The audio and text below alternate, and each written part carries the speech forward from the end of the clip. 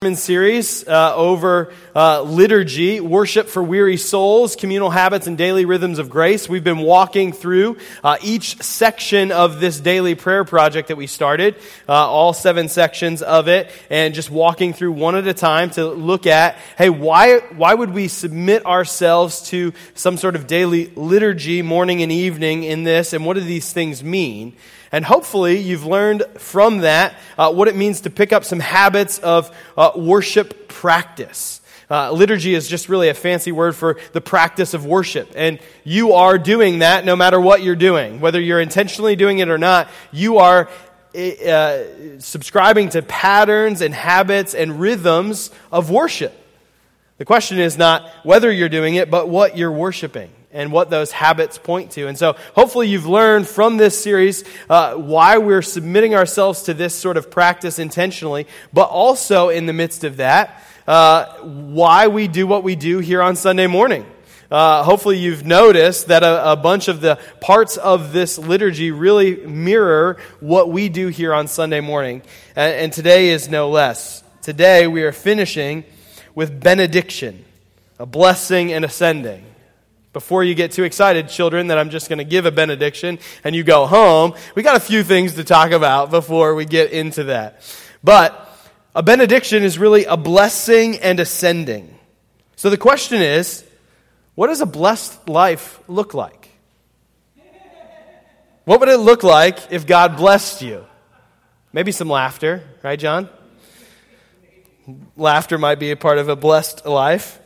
Right? If you get on any social media app, you could search for #blessed and find all sorts of definitions for what the blessed life looks like. I'm not sure that I recommend it. But you can find all sorts of definitions for what the blessed life looks like. But the question is, what does God's Word teach us about what a blessed life looks like?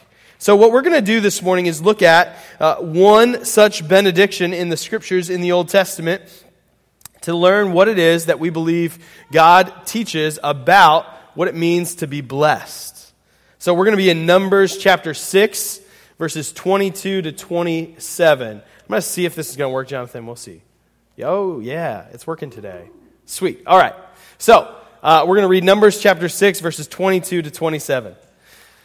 Then the Lord said to Moses, "Tell Aaron and his sons to bless the people of Israel with this special blessing. May the Lord bless you and protect you. May the Lord smile on you and be gracious to you. May the Lord show you his favor and give you his peace. Whenever Aaron and his sons bless the people of Israel in my name, I myself will bless them." All right, so the liturgy of Jesus that we're looking at today is benediction, this blessing and sending. And as you know, we've been walking through, as we've walked through each of these, we've tried to compare them to some liturgy practices of the world around us. How is the world shaping us in this? And also, how does religion seek to shape us in this? And then finally, what is Jesus actually calling us to in the midst of this? To be honest, I tried to think of a comparable thing for the liturgy of the world, and I really couldn't think of one very well, because the world really doesn't have a benediction. The world is really just an endless scroll. The liturgy of the world is just an endless scroll. There's no benediction to it. It never ends. It's not just in the way we consume entertainment and media, which literally has endless scroll functions, which is just insane. You want something new? Something new? Just, that's it. That practice is doing something to us. It's doing something to our souls.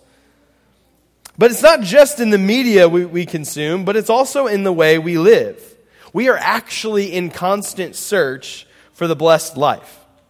We're constantly searching and working for blessing, never ending, going after it. We're always needing to hustle to get ahead, to get that blessing, to work it out, to stay ahead of my neighbor who did get their blessing. At least we think. We're constantly working to get it done. And that's why not only are we constantly scrolling in that sense of working for the blessing, but the other part of the benediction is ascending. If you've noticed, in this liturgy, we have a daily liturgy, a morning, and an evening. There is a rhythm and a rest, a start and an end to your day. Our culture doesn't really have that. We are really in an endless scroll loop with no rest or rhythm, no morning or evening, no end to the scroll. You literally can be doing something any hour of the day, anything you want, right? As soon as we have modern technologies of going against, the sun going down, right? It just changes everything. There is a natural rhythm to the world that we fight against constantly, right? We have manufacturing that happens in third shift. Why? Because there are things that need to get done, and if we take a break, those things won't get done. But that sort of pervasive sense of not taking a break has infected kind of everything we do. So one of the very important things of this liturgy was to say, hey, let's build some rhythm of morning and evening. Let's build some rhythm that says, actually, at the end of the day, I get to pause. Now, certainly, I understand that there are lots of situations that might come up where you might actually have to work for third shift, and that's a real thing, and that's not like a sinful thing, right? That's okay. It's a necessity. But structuring your day in such a way and recognizing, hey, whatever I'm doing will form me. And how do I structure my life in such a way? And even when I have to work third shift in the hospital or whatever, I can actually rest outside of that and structure my day in such a way that I still have some level of rest, some level of rhythm. Now, the liturgy of religion actually works the same way. It's an endless scroll in the same way, just with a religious spin on it. It's performance. It's still endless work to gain a blessing before God, but it's our performance before Him that we measure. Certainly in the liturgy of the religion, there is a sending, but it's being sent without blessing or grace or presence of God. It's mission without end or rest. Performance for acceptance. An endless refreshing of our spiritual mailbox to see if we actually got an acceptance letter from God. Never coming, so we just keep performing. We just keep performing.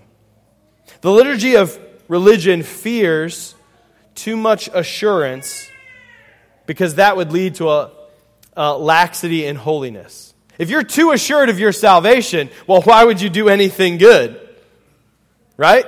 So let's leave you a little bit on the edge, not knowing, so that you keep performing and doing the good work. If you don't have to give or serve or anything like that to be accepted before God, well, how's this going to work? How's it going to keep going? How's it going to be sustained? It's better to just leave it in the realm of performance. Leave you hanging just a little bit, waiting to know if you're accepted. Which means we can use shame and fear as motivators for your performance or your lack of performance. This is really how the liturgy of religion works. But friends, the liturgy of Jesus is far better. It is far better. So, let's look at this blessing that God instructed Moses to tell Aaron and his sons to give to the people to see what is it that God is blessing us with. So we're going to look at three things that we get in this blessing, in this benediction: protection, presence, and peace. Protection, presence, and peace. So the first thing that he instructs Aaron to say to the people is, may the Lord bless you and protect you. What does it mean for God to protect us, for the Lord to protect us? Well, it certainly can't mean protection from experiencing anything hard or difficult. Evidence for this is all over the Scriptures, particularly because, like, the people of Israel still aren't in the promised land when they get this, right? Like, they're still not there yet. So, like, from the very beginning of it, protection can't mean not experiencing anything difficult or hard. Now, certainly that doesn't mean we don't ask God for protection from difficult things, from suffering or persecution. But ultimately, what it means for God to protect us is for God to not allow for His children to be ultimately harmed. For us to be ultimately harmed. The book of Hebrews says this, don't love money, be satisfied with what you have, for God has said, I will never fail you. I will never abandon you. So we can say with confidence, the Lord is my helper. So I will have no fear. What can mere people do to me? It's really interesting that the author to Hebrews connects not loving money with not fearing. Right? Because when we are fearful for our lives, we want some level of security. We want something that is sure, something that we can fall back on, something that when we experience hardship, we know that there's something there to protect us. And what the author of Hebrews is, what he's not saying is, well, don't worry about having any sort of savings or anything like that. No, that's not what he's saying. What he's saying is, don't depend on money to protect you. Ultimately depend on the Lord to protect you. And if the Lord is going to protect you, the reality is, what can people do to you?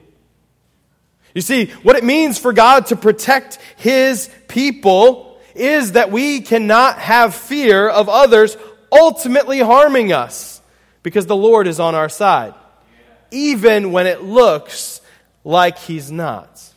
Jesus says after Peter confesses that Jesus is Lord, he says, now I say to you that you are Peter, which means rock, and upon this rock I will build my church, and all the powers of hell will not conquer it. This promise is sure from Jesus. And this is what the blessing that Aaron is giving his people is like. May the Lord protect you and keep you. May the Lord protect you. May Jesus not allow the gates of hell to prevail against His church, even when it looks like it is. Jesus tells us in John 10, He says to His disciples, I have already told you, He's speaking to the religious leaders, I have already told you, and you don't believe me. The proof is the work I do in my Father's name. But you don't believe me because you are not my sheep. My sheep listen to my voice. I know them, and they follow me. I give them eternal life, and they will never perish. No one can snatch them away from me, for my Father has given them to me, and He is more powerful than anyone else. No one can snatch them from the Father's hand. The Father and I are one. You see the kind of protection that is offered to us in Christ. He says, no one can snatch my people away from me. And not only can no one snatch them away from me, no one can snatch them away from my Father and His hand. And actually, I and my Father are one. The whole triune God is protecting His church. And this is displayed for us in the cross of Jesus Christ, in which Jesus goes to the cross in your place and in mine, to pay for our sins so that we can be accepted by God. And if that is done, if that is finished and accomplished and complete, what can Satan possibly do to you? Even if you were to experience the very worst that this broken world has to offer, Jesus has said, you're mine and I have you. I will protect you. Ultimately, no one can do you harm, even if they kill you. Because I'm the God of the resurrection. Because you will live again. Because I live. Well, what if we experience great harm to our bodies? Well, Jesus experienced great harm to His body, and He was able to resurrect that body. He has a resurrected body that He currently still has. He's still embodied and will be forever. And He still has it. It's been a while and it still hasn't decayed. He's still reigning. He still has it. When Aaron says to the people, may the Lord protect you, this is what he has in mind. You are going to be protected. And if you have this kind of security, what can the world or Satan do to us? If we have this kind of security. This is why we bless in this way. The blessed life is a life knowing the security we have in Christ so that we can walk into very unsecure places in the world. Not only do we get the protection of God, we get His presence. Numbers 6:25. May the Lord smile on you and be gracious to you. Your translation may say, may the Lord make His face shine on you. This is the blessing of the presence of God. This really is the summary of this whole sermon series. The blessed life is marked by the presence of God. This is the covenant promise. This is the very heart of the promise that God makes to Abraham in the beginning and He fulfills in Revelation in the end. I will be your God and you will be my people. I will be present with you. This is the blessed life. We get the God of the universe. Remember when we were in Exodus and Moses says, we're not going anywhere unless you go with us. Because Moses knew the promised land is nothing without the promised king. We need your presence. And so when Aaron is going to bless the people, what does Moses instruct him to bless them with? What they need. That God would protect them and that He would make His face to shine upon them. That they would know His presence intimately. That they would know who He is. That they would be content with who He is. That they would worship Him. This blessing is to wake us up from any idolatry of our hearts. That we actually want to delight in the face of God shining on us. That this is what it means to live a blessed life. Not getting whatever else we want. You know, what showcases for us where our hearts really are is what we want to shine on us. What face of what God do we want to shine on us? Right? Do we want the other gods that we worship in our lives? Money, sex, entertainment, power. Would we rather have those things shine their face on us or God in His presence? It really makes us wrestle with it and actually submit ourselves. And why we need a blessing over us that God's face would shine on us? Because we're pretty fickle creatures. And we run away from Him very quickly. Which is why we need the blessing of God over us to say, may God's face shine on you. Now, do you remember what He said, right? He said, if Aaron blesses them in this way, I myself will bless them. That means what God is saying is, I smile at you. I smile at you. I delight in who you are. I delight in who you are. This, again, is not a presence of God that we're waiting on in fear and judgment. This is a presence of the delight of God over you. God delights over you. I say this all the time. I will stop saying it when we all believe it. That God really delights in you. That what it means to be blessed is to know that God delights in you. That He is thrilled with you. That He knows everything about you and still is thrilled with you. All the good, all the bad.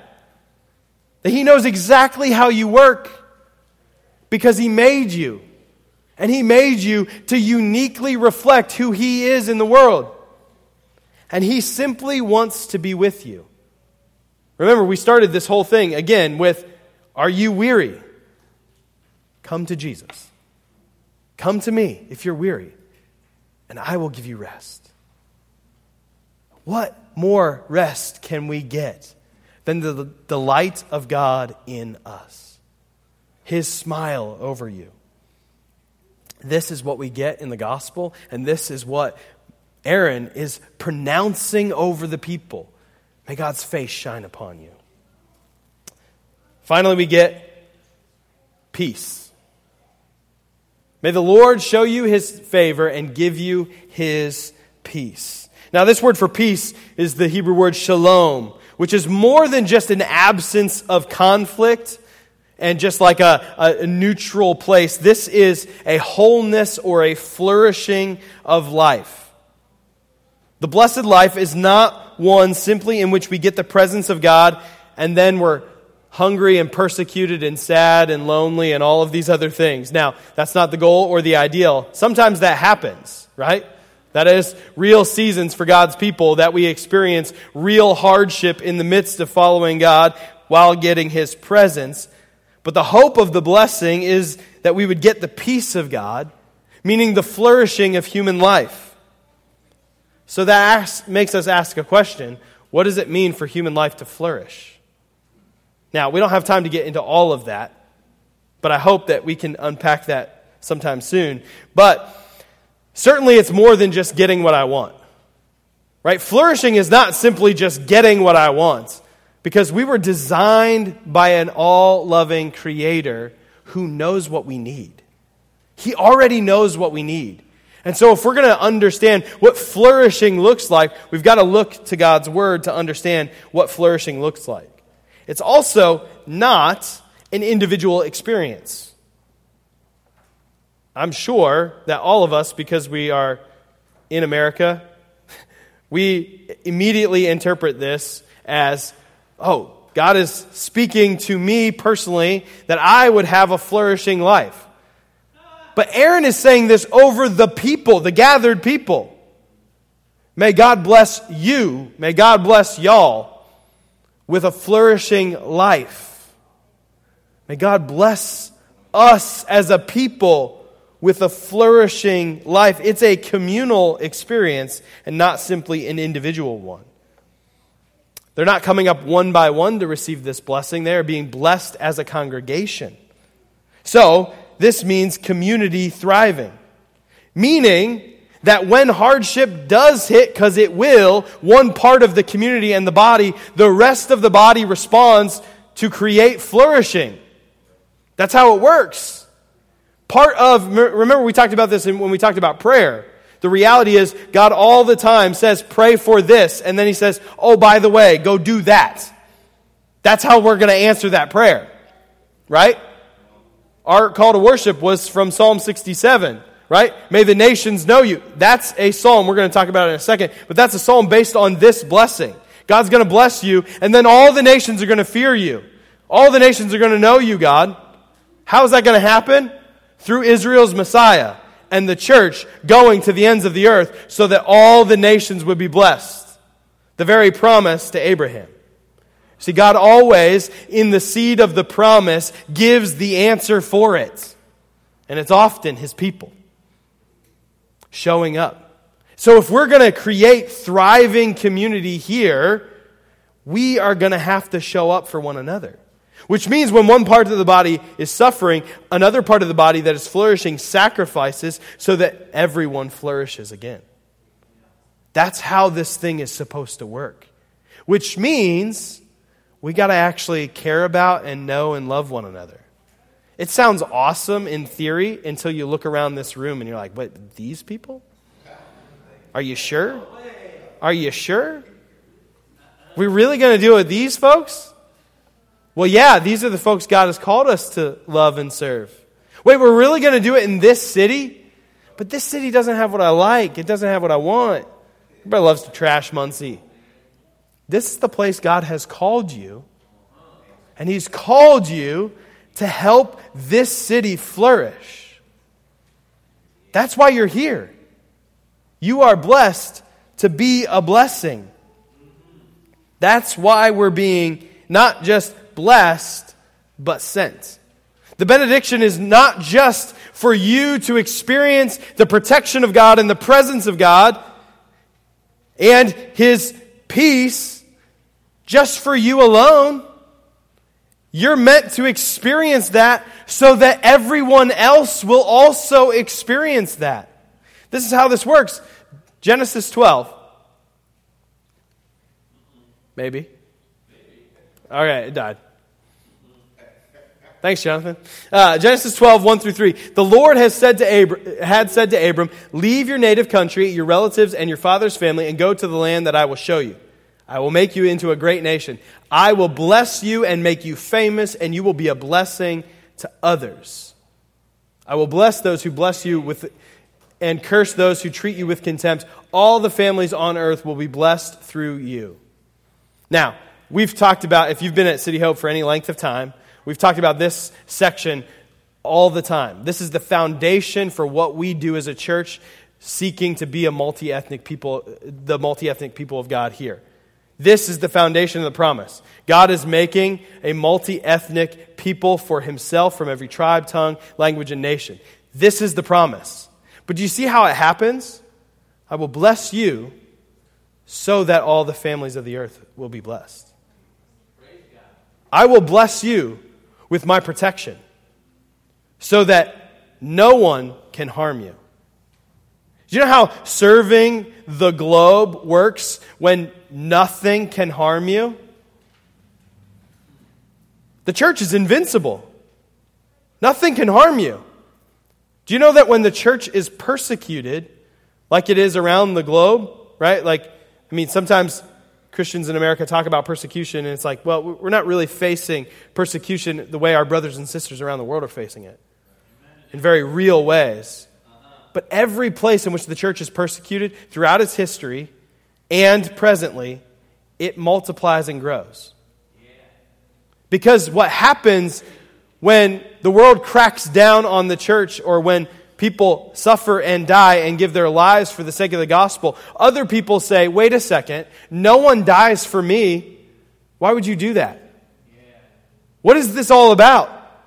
Why would you give your life for something like that? Life is precious. Why would you give it up for something like that? Well, because I have the hope of the resurrected life. The new heavens and new earth. This is not my home. That's my home. I'm waiting for my home to show up. Right? That's why the blood of the martyrs is the seed of the church. It's how this works. If the church is invincible and will not lose, ultimately, we can serve the world. We have the protection of God. We are blessed with the protection of God so that we can go tell those, even those who hate us, that there is a way to eternal life. You see, you can serve others who like you without any special protection. But to serve those who hate you, you need some special protection. And Jesus grants that to us. Not only that, but we have the presence of God. We have the presence of God so that we would be a blessing. What's repeated all the time throughout the Old Testament is every time this covenant promise is repeated, that it's going to all the families of the earth, God says, I will be your God and you will be my people. The promise is always not just to gather a multi-ethnic nation together, a multi-ethnic people, but for that people to be God's very own possession. So what we offer the world when we go and when we share the gospel, when we love our neighbor, when we serve our neighbor, when we serve the poor and marginalized, everything we do, what we offer them is the very presence of God. You are blessed with the presence of God, not to simply sit in your room by yourself with your Bible, though that's where you want to be, absolutely, in the presence of God. But it's not just for that purpose. It's so that you would go and take that presence and give it to everyone else. So that all the families of the earth would be blessed. We experience God deeply so that we can share God broadly. Now, both of those things are things that we want. And we can't have them without the other. Sometimes we want to go and serve and be on mission and share the gospel and do all these things, but we neglect cultivating the presence of God in our hearts. What are you going to give anyone if you're not cultivating the presence of God? You need the presence of God with you. But also, sometimes we sit on our hands waiting because we are fearful. But we have spent deep time with the Lord. We love Him. He loves us. We know He delights in us. But we're afraid to share that with anyone else because we're just sitting on that. God has blessed you with gifts. He's blessed you with His presence so that you would serve others, so that you would be a blessing. And finally, we are given the peace of God.